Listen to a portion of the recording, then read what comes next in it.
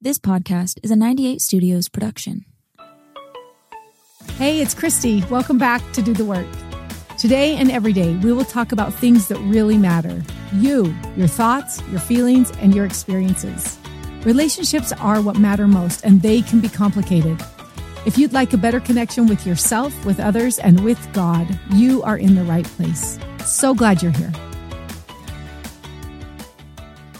Welcome back to Do the Work. Thanksgiving has come and gone, and we are thick in the Christmas season. And for those of you who listen regularly, you know that my podcasts are about addressing real life issues and having conversations that can and will help individuals find greater connection with themselves, with others, and with God.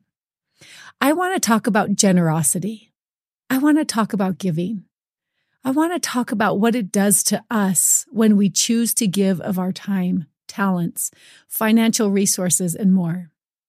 December is a very natural time to think about giving.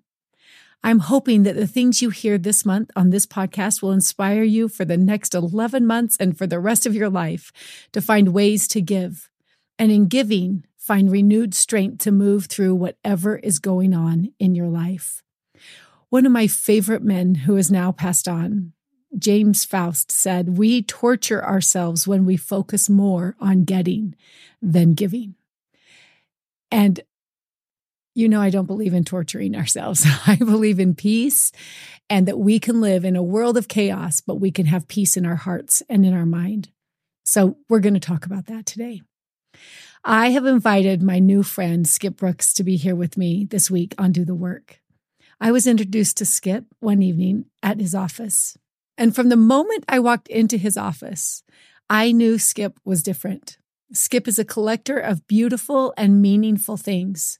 Several times, as he was describing a painting or a tapestry or an artifact of some kind, I would hear him or our mutual friend, Ken, say that he wanted to give it to this person or to this institution or this church. By the time I left his office, my own arms were full of gifts that he'd given me for myself and for my grandchildren. Treasures, one of which I still can't believe that I have. I wanted to chat with Skip about this generous nature. Welcome, Skip. Thank you. I'm not done with your introduction, but it feels like we should hear your voice before we move on. So glad you're here. Thank you. I'm really glad you're here. How are you feeling about being here? I think it's a great spot. My heavens. Oh, isn't this? Congratulations to those who put it together. Yeah, they're pretty amazing. Yeah. So happy to be here. So Skip, I'm going to share a little more about you to get a little more of a background. This comes from a book that you actually wrote. But your friend wrote the introduction for you, and I've just taken parts of it. While caravanning home from a family vacation in August of 1998, Skip came upon the family's second car overturned on the freeway. His wife, Charmaine, and 19-year-old daughter, Lizzie, both tragically died in the accident. His wife was instantly killed, yet his sweet daughter was still alive. Holding her in his arms, he could feel her desire to stay, and yet a stronger force was calling her home. The event changed his life forever. Perhaps, of all the messages that would come to him, one was made perfect and clear. I am not in charge. And that makes me want to cry because that's the worst. That's when you really come to understand that. It's freeing, but it's also this invitation to let go of all the ways that we try to control in our life. So that I loved reading that in your bio. Rather than becoming a victim, looking for someone else to blame or making life difficult for others, Skip chose to apply his lifelong philosophy to this challenging situation. Do the loving thing. Instead of questioning why me or why my family. And Skip, tell me your family. So Lizzie was one of how many children? Lizzie was actually one of 5 boys and 5 girls. We lost one little boy. How old was he? Just stillborn, but had a heartbeat. Full term, it's yeah. my belief that all those that come to this earth that get one breath get their body back. Yeah. Anyway, that's another subject. Yeah, but anyway. It's beautiful. Okay, so 10 children. Yeah. 9 were living at the time. 9, yeah. Now we have only 8 left. Well, we have eight plus all of the next posterity, which is most excellent. So it is most excellent. That's great. Okay. So instead of asking why me, why my family, he asked, what can I do for my surviving children? What can I do to help others see the Father's plan? What can I do to comfort those who do not understand? Skip, last night, I actually watched the funeral of your wife and your daughter. You could hear and see and feel the love for Charmaine and Lizzie. We were in no rush to do this, nor to bury both Lizzie and Charmaine. I mean, here I don't know how old I am, but I'm not very old, and I wasn't into places at cemeteries. I had to go find one and then buy it and do all the things that were preparatory. Yeah. But the one thing, I mean, I'm gonna share what comes to my mind because I know how it gets there. It's great. But one of the great things that took place here is that my wife and my family had already been sealed in the temple as Latter-day Saints. But remember, my daughter's only 19 and she had never been endowed. And so I petitioned the First Presidency to see that my daughter would be endowed in advance of her being, so she could be buried in her temple clothes. And it took about a week to get that done, but it did get done. Wow. So sweet. And as I watched the funeral, I was so touched. So let's see, 8 of your children spoke. Your youngest was how old? She's only about 6 years old, I think. Yeah. And you had a few that were married with their own children. Yeah. 2 were married. My oldest son and my oldest daughter both were married. Well, if you watched carefully the dancing of my oldest daughter in that, she's pregnant. I thought so. Yeah. It was so beautiful. Yeah. So Lizzie was a dancer, and so were all of your daughters, obviously. They weren't up there for the first interestingly enough, they did play her dancing in a video that didn't show in that. And I don't know how that didn't get in there, but but here's a young girl who had just been most amazing with all she did with her friends and with her, whether she was a cheerleader or a student or found things that she loved to do. Yeah. She had accomplished some things that were pretty amazing. We'd always do things together as a family. And one was we would go to this little town near Carmel in Monterey called Aptos, of where my grandfather kind of raised me after my parents were separated. And, as a boy. And, anyway, the other thing we would do is that we would go skiing together as a family, and we'd go to Bear Lake, up Beaver Mountain, and we'd go every single day, every year we'd go at the same time. I had taught skiing at BYU as well as coached the swimming team at one time. Yeah. I had an amazing experience. This was the winter before the summer, and we were skiing, and she said, "Dad, come ski with me."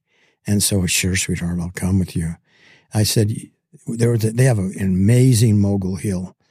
And I watched her ski down those moguls, and I thought to myself, I have never seen anybody do that like that. And so when I got back, I went to the sporting goods store in Foothill Village, Sports Den. And I went to my friend Mark and said, "Mark, you have all these coaches for the Olympic team to come down here all the time. You probably know them." And I said, do you think they would, you know that I know something about skiing. I mean, I'm just not another dad, but I really think somebody should see this girl. Anyway, so the quick story going forward, he got an appointment and we went up and drove up to, Snowbird, and the coach of the women's team met us. And I said, I thought I was going to go ski with them. And she said, "No, I'm taking her. Go ahead and have a seat." We have a seat. And so I got the seat. Anyway, they went up skiing and came back. And he just said, "She's a pretty good skier. I mean, she's a very good skier." And I said, and then I'm kind of looking. I said, "Did you ski the moguls? Did you ski the moguls?" And he said, "No." I said, "Will you please go ski the moguls with her?" Okay. So he came back and said, "I want her." Really? "I want her." Wow. And I had to take remember, we didn't have cell phones then. Yeah. Oh, yeah. So I remember one as soon as winter came, I got a telephone call and it was the coach on the phone, and says, we've got a place for Lizzie. We're going to go. I didn't realize they go up to Oregon or Washington and some ski place that they start their season with. And I said, I'm sorry, but she's not here. Oh, it was after she passed. Yeah. So I said, she's not here. And she said, what do you mean? She said she died in an automobile accident in my arms. Oh, Skip. Anyway. Sakes. So anyway, but I'm guessing there's snow in heaven. So anyway. Wow. You had a unique experience when you came upon Charmaine and Lizzie. You could see that Charmaine was already gone. Yeah. But Lizzie was not. Lizzie was not gone. And I put my hands on her head to give her a blessing. Mm-hmm. And the Spirit simply said, she's going home. I mean, that's pretty hard if you hold the priesthood and you want to give somebody a blessing. And so it made a lot of things interesting. And I'll share a couple that come to my mind that I never really shared with anybody. But there were a couple of people in my ward that later told me the story that they had a dream and that they had seen the accident and seen where Charmaine was telling Lizzie, come on, we got to go. We can't stay here. We have to leave. And she was leaving. And as she went, but I would come back. I would just kind of take this back to the trip that we always took. I love books, and I've got a goodly number. Yes, you do. And that was what I coveted most at your office. All your books. Well, they're all in my house, most of them, but there's a lot there. But more importantly is that what happened it was very, very interesting. Well, I got to go backwards a little bit with something else that I brought a copy to give to you, but. One of the great things about God is that he gives us insight. He gives us light. And I've shared with you before that this father and this son are in the light business. Yeah. And if you don't look for the light or don't have a tool to use it in your life, you're going to miss something along the way that you should have never missed. Yeah. Now, back to the point. While I was in the process of doing this, I came to a time that I had to choose a book to take with me. And I came after everybody had been there for about a week in this little beach town. And as I was doing so, I picked out a book. Now, the home that I rebuilt, I bought from Ezra Taft Benson, that at the time was the Secretary of Agriculture. Yeah. But he also was chosen at the end of World War II to go and care for all people, including the saints that were devastated. Now, in Germany. Pardon me? In Germany. In Germany, yeah. Okay. And so he would go. He was given a blessing to go on the wings of faith, and the book was written by Henry Babel called "On the Wings of Faith," and they would go into places. Like we are sitting here and these guys are here and they said, we need to get on that airplane and we need to go here. And they said, there's no way that there's 20 people ahead of you and it's not going to happen. And he would simply say, we'll just be sitting here. Let us know when we can board. I mean, and these were just like normal airplanes, not no military things, anything you could get from point A to point B, or you could have it. And he had a pass signed by Eisenhower. Do you do anything you can for this guy? And he's the general of everybody. So people are obedient to whatever's going on. Yeah. But here's what's really special. So I take this out of this. I guess people say I have 10,000 books, but let's just say I got a lot. Yeah. So I take one book with me. The accident happens on August the 15th. I finished the book on August the 14th. And I would read the only question that I would ever have, the night before.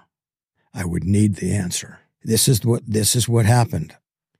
Here is a woman sitting in a ward that probably had 450 people before the war. Now they were lucky to have a handful. And she was sitting in the front row. And the description that I envision in my mind is that if she took off her clothes, they would disintegrate, nor her shoes, they would not be able to be of any value. Because they were just so ragged and torn. Absolutely. Just envision that. Yeah. Now, this woman asks Elder Benson, now he's a new apostle. Yeah. He said, I need to know what happens to my family. My husband was killed. I buried my 3 children with a spoon on the edge of the road, traveling away from all this danger. And this was his answer. I promise you in the name of the Lord that every blessing that they would have had if they had sojourned on this earth will be granted them. The day before your wife and daughter passed away. Yeah, so I finished that, and my only question what I'd ever have is that what happens to this beautiful daughter who doesn't get to have a family? Mm-hmm. Not true. Of all the names that I've read in all the scriptures, the New Old Testament, Book of Mormon, everywhere, Doctrine and Covenants, Book of Moses, the Savior, only one time that I've ever said, that I've ever seen what he calls himself. He says, my name is endless. It takes me to the other document I was trying to mean to you. The Declaration of Independence, when it was written, in fact, they can't see this, but if I can take this one thing out of this book, this is the original Declaration of Independence. And as you look at it, it was printed and it was written by Thomas Jefferson, Benjamin Franklin, and John Adams and Thomas Jefferson were all kneeling in prayer, holding that. This is the bronze, by the way, that I silhouetted into this. But here's the point I wanted to make. This has 3 different full-page columns. And if you notice carefully, who signed it? Everybody. All the people. all of those that were in the committee that represented the states or the Congress. Okay. But it's not the final document. Yeah. And the final document's not like the first document. Everything in this middle section in red was taken out of it. But what's in blue was added. And what nobody knows is the final words that were added, and I underlined them here. And I'm going to give this to you. But it says, with a firm reliance on the protection of divine providence, they pledged everything that they had. They knew that God had to play a role if this government was to be able to become what it could become, and if the people could become what they needed to become. So anyway, that kind of gives you down that road. So to trust, we're talking about generosity. And as I'm listening to you speak, I'm hearing you say, we believe in a God that is generous, and a country where saying, hey, really, like he matters. And I want to say this, Skip, because I think his generosity showed the night before you came upon your wife and your daughter. It's called the tender mercy. But the generosity of God to give you the answer before you knew you had the question. And then as I watched the funeral last night, Skip, I was so touched because all 8 of your children spoke. And was it Lizzie's boyfriend that spoke? He was the one that was driving the car. Oh, you're kidding. And he's the one that fell asleep at the wheel. Oh, stop. Oh, he was so sweet. And so he was her boyfriend. Yeah. They were really, really good friends, and they were such good friends. We brought them with that. Yeah. Here's what I loved and what I want to really talk about, because so often when we think about generosity, we think about financial, means to give someone. But I watched you in that funeral. There were a few things that were most touching to me, and there were many, many things that were so beautiful about that funeral. But number one is anytime someone was done speaking, you would stand up and you would give them like a real hug. A thank you. I'm grateful for you. You matter kind of a hug, no matter who it was. And whether it was the musicians Well, you didn't do it with like 30 of Lizzie's friends. I didn't see that, but I think you had given them flowers. Where did they get those flowers they were holding? Do you remember? Did you see? They had these long lilies. Oh, the girls. Yeah. We gave them all those. Yeah. We bought those, and we bought, at the end, we gave everybody an ivy plant. We wanted to give something they could grow to remember what they'd received. It's so sweet. Anyway, so the hugs were so tender to me to watch you get up. And then after you spoke, to see your son, was it Peter? Peter. Stand up and hug you. Like, I got you, Dad. That felt generous. That felt loving, kind. And then the other part was when your youngest, what's her name? Olivia was speaking, and she got up and she got emotional. And then you watch you come up to her and you kind of grab her and hold her. And you said, should we do this together? She says, yeah. And you start reading, and then she whispers in your ear, I'll read the next parts. like I got this, Dad. Thank you for standing next to me. It was so tender. It was so generous. And I just thought, because when I met you, I've met you now. Can I ask your age? I'm 84. Okay. Pretty amazing. I met you at 84, and I thought, well, maybe all of your life experiences, you're 84, you've learned a lot. You've turned your pain into wisdom. But you had it. You had it if that was 25 years ago, where you were in your 50s. Mm-hmm. You had that generosity then. And so, Skip, I want to talk about your again, I'm walking through your office. You're like, I want to give this to so-and-so, and I want to give this to them, and I want to do this to that. When did you learn that generosity brings joy? And it's not really a give, it's almost a get when you give. When did you learn that? Were you young? When you said, I had forgotten, you told me before that your parents were divorced. I'm like, oh my gosh, you've had a lot of pain in your life. You and I have talked a little bit about these things, and about the depression and about pain and suffering and all these things you go through. But, you can either let these things take over, or you can set them. You can accept them and find the loving way that you're going to proceed and do. Yeah. It takes away. It doesn't mean that you can't feel the sorrow or feel the loss.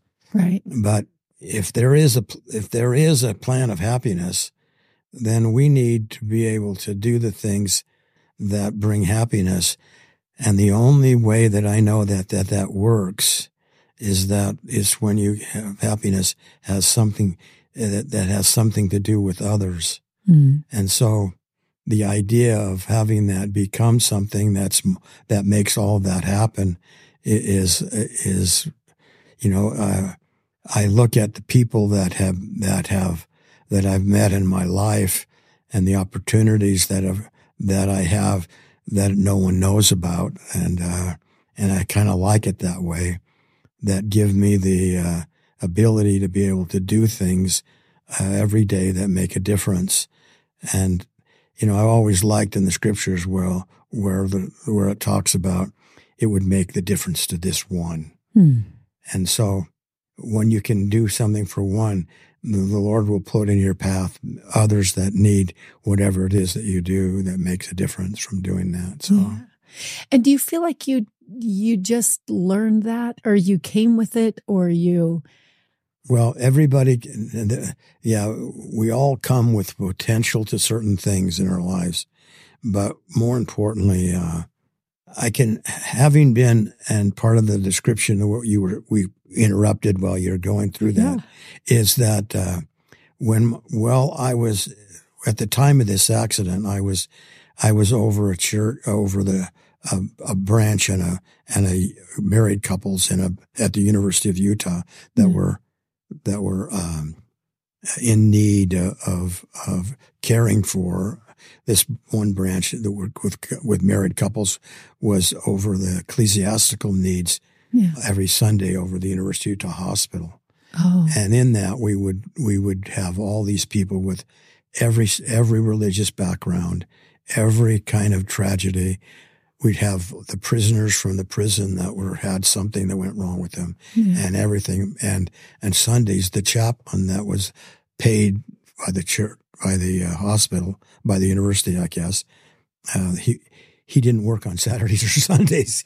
He's like, I'm taking it off. Well, you work 5 days a week and you get 2 days off. That makes sense. Anyway, so we had the opportunity to do that. And I had the distinct privilege of being the ecclesiastical leader of these people. And they would come back and say, Brother Brooks, you need to go talk to these people or that person. And that's another whole podcast, but I won't take you down that road. But it opened the door to do things that I've been able to continue to do with the authority of doing so. It's kind of like the Savior sending a curveball to the Sadducees lawyer. And when he asks, which is the greatest, what is the greatest commandment in the law?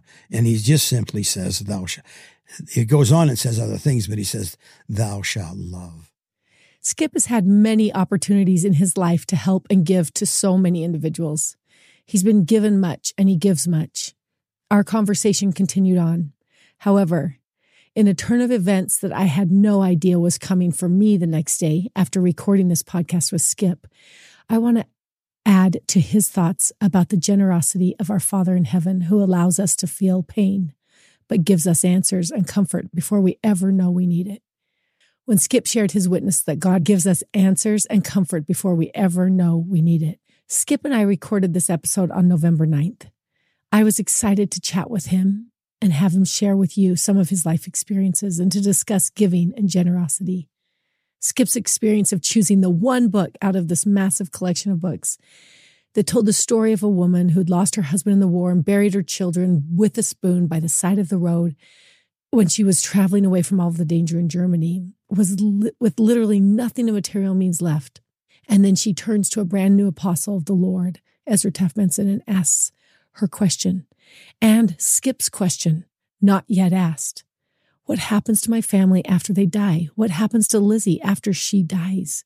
His response, I promise you in the name of the Lord that every blessing that they would have had if they'd sojourned on this earth will be given them.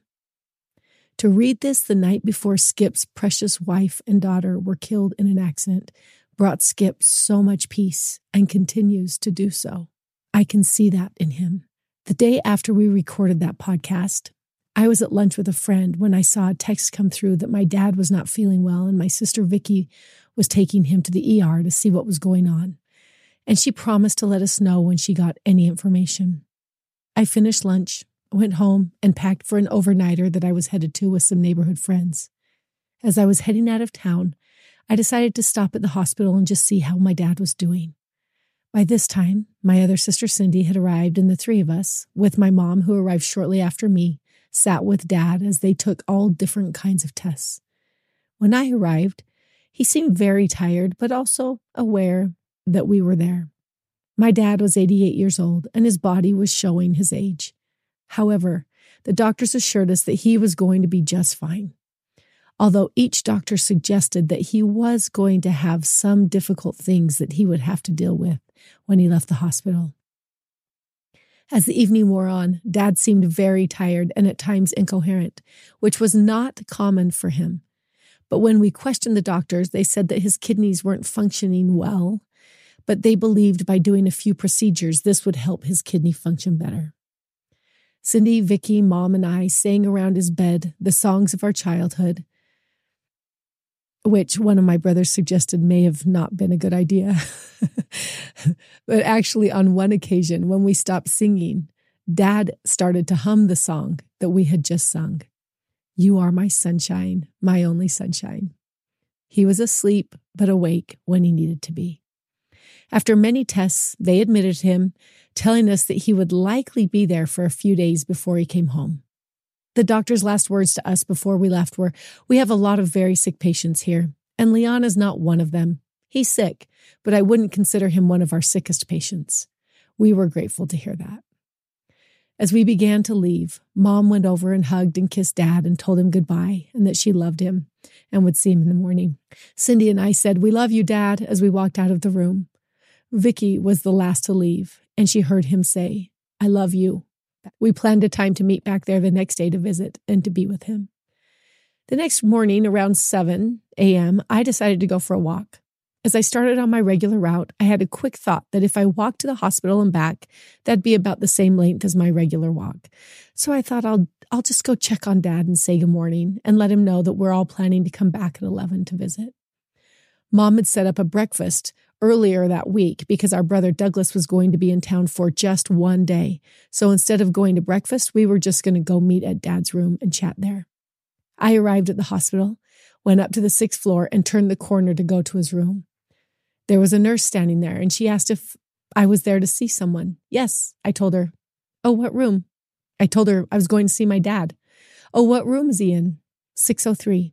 She looked at me and said, "Have you spoken to your mom this morning?" "No," I responded. "Are you the daughter that I just spoke with on the phone?" "No." And then it dawned on me. I asked her with some panic in my voice, "Did he die?"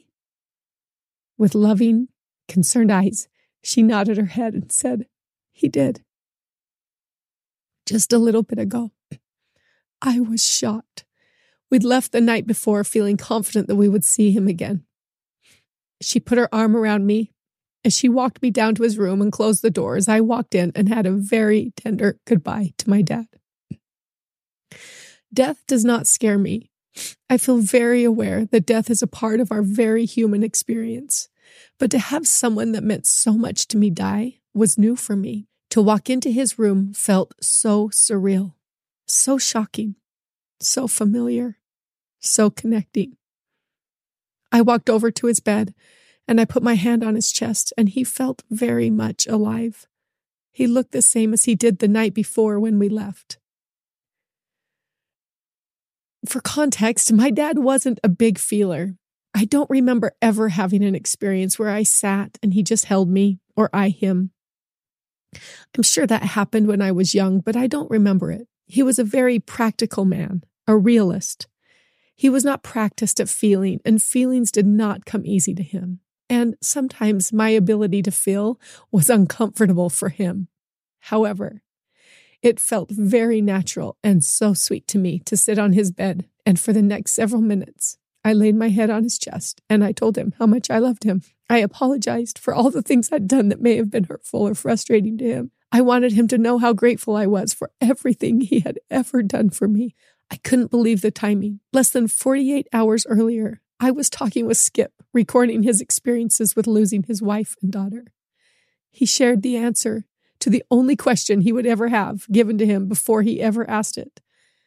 I already knew the generosity of our Father in heaven before Skip shared that experience with me, but I was amazed at the peace that came over me through my tears of the reality of a life after this life, and that this life is just a part of our eternal existence. Death is actually another door. I heard Skip share that, and now I was having my own experience with it. To feel loss, we have to have loved. To lose someone that we love is painful. I know many individuals who do not allow anyone close to them emotionally because they don't want to feel the pain of loss, either through death or other means. They don't want to grieve. The day before my dad's funeral, I attended a funeral, a loved one of my sister and brother-in-law. A few days after my dad's funeral, I attended the funeral of a neighbor. Also, a friend of mine was driving from the Provo area back to her home in Alpine on the day before my dad's funeral, and she said, "I swear every church I'm passing has a funeral going on." So much loss, so much grief. What is grief? Burley McCoy from NPR News shared this.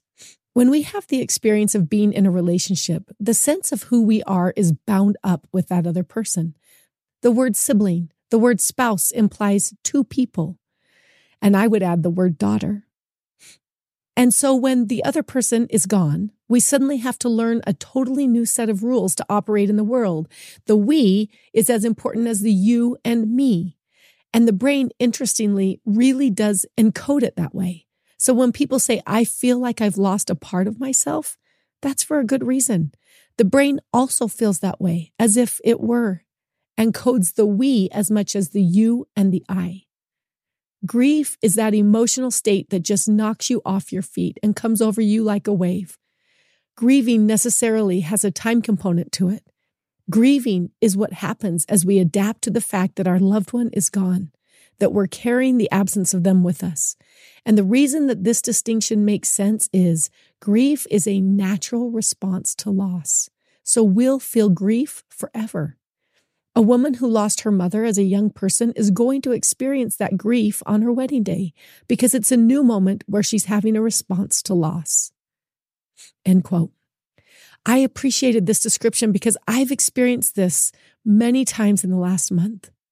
Just this last week, I was visiting my son and daughter-in-law, and I was walking along the beach, and the thought popped into my mind, Dad would love this. He would love the beauty of it. The green on the mountains and the white caps of the waves. I felt the loss and allowed myself to cry, to grieve. Back to Burley McCoy's thoughts. But grieving means that our relationship to that grief changes over time. So the first time, maybe even the first 100 times, you're knocked off your feet with grief. It feels terrible and awful and unfamiliar. But maybe the 101st time you think to yourself, I hate this. I don't want this to be true. But I do recognize it, and I do know that I will get through the wave. End quote. Accepting the loss of our loved one is critical to healing. When we argue with what is, we will always lose. Always. And in losing, we can also lose those who are still living because we're unavailable to connect with them when our grieving never shifts to healing. Back to the quote. Adjusting to the fact that we'll never again spend time with our loved one, my addition, on this earth, can be painful. It takes time and involves changes in the brain. What we see in science is if you have a grief experience and you have support so that you have a little bit of time to learn and confidence from the people around you, that you will, in fact, adapt. End quote. There is not one way to grieve or a right way to grieve. I have 6 siblings and a mother that are still living. Skip had 8 children who were still here with him when Charmaine and Lizzie passed. I'm guessing none of them grieve the same. This acronym may be helpful for all who are grieving. I just was thinking of the word loss. If you take the L from loss, listen to yourself. When I was walking on the beach and I thought of my dad, it just came into my mind. And I thought, oh, he would love this. I allowed myself to feel it. I wasn't afraid that it was going to ruin my trip or that I was somehow going to not be able to recover from it. I'm very aware that feelings scientifically really last about 90 seconds.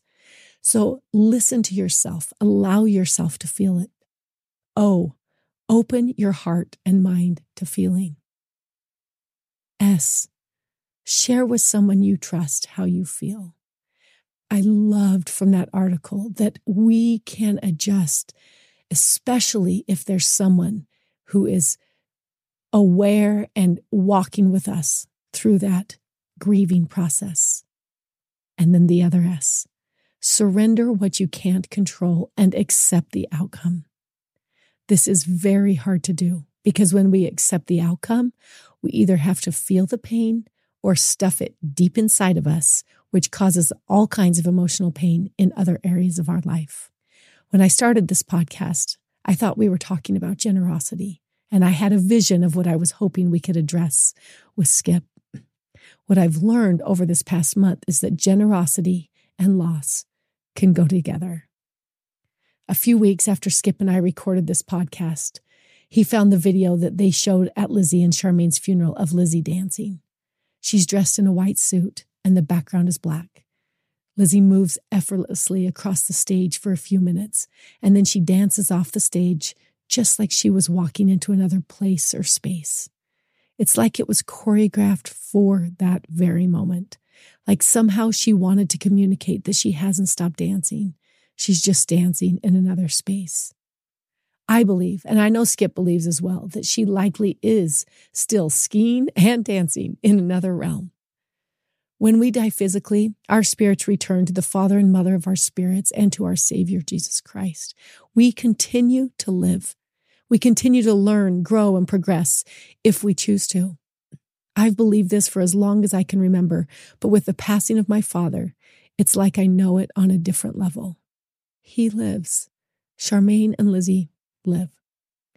At the end of my conversation with Skip, he shared that after the funeral, they'd invited many people to their house, and at some point in that day, they looked up and there was a double rainbow in the sky. He referred to that as a very sweet gift from God, a tender mercy. Interestingly, when my family was leaving the cemetery on November 18th, after burying my dad, we too saw a double rainbow in the sky. It felt like a gift, a signature of love and awareness. And one more thought about generosity and loss. My dad would often greet me. Instead of saying, "Hi, Christy," he'd start singing, "Have I told you lately that I love you? Have I told you lately that I care?" Well, on Friday, late afternoon, when I was getting ready to meet my mom and siblings and their spouses and partner for the viewing, I'd turned on my favorite playlist, but wasn't really listening to it, when I suddenly realized that Michael Bublé was singing, "Have I told you lately that I love you? Have I told you lately that I care?" Gratefully, I was doing my hair and hadn't done my makeup yet. It felt like a direct message from both of my father, God the Father, and my wonderful father who had just passed. Generous? I'd say so. So with the topics such as grief and loss and generosity, all mixed into one, what might you work on this week? What if you just got curious? Is my nature to be generous? If not, why? What am I afraid of? Have I had loss that I've not chosen to or known how to grieve?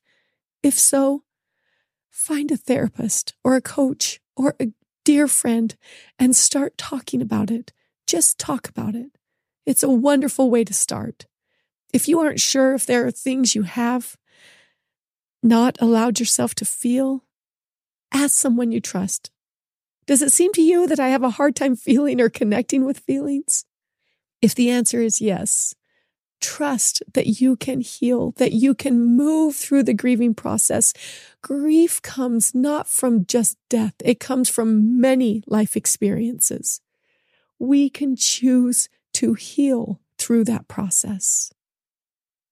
I'm grateful to Skip for his willingness to come and chat with me about his life experiences. He is wise and kind, and I'm grateful for his friendship. You'll have many choices in your day and in your week. I hope you'll choose to do the work. If you'd like to be a guest on the podcast, share a written experience, or ask me a question, go to coachchristy.life and fill out the podcast questionnaire, and we'll be in touch with you soon. There are no dumb questions or experiences, just opportunities to learn and do the work. Have a great week.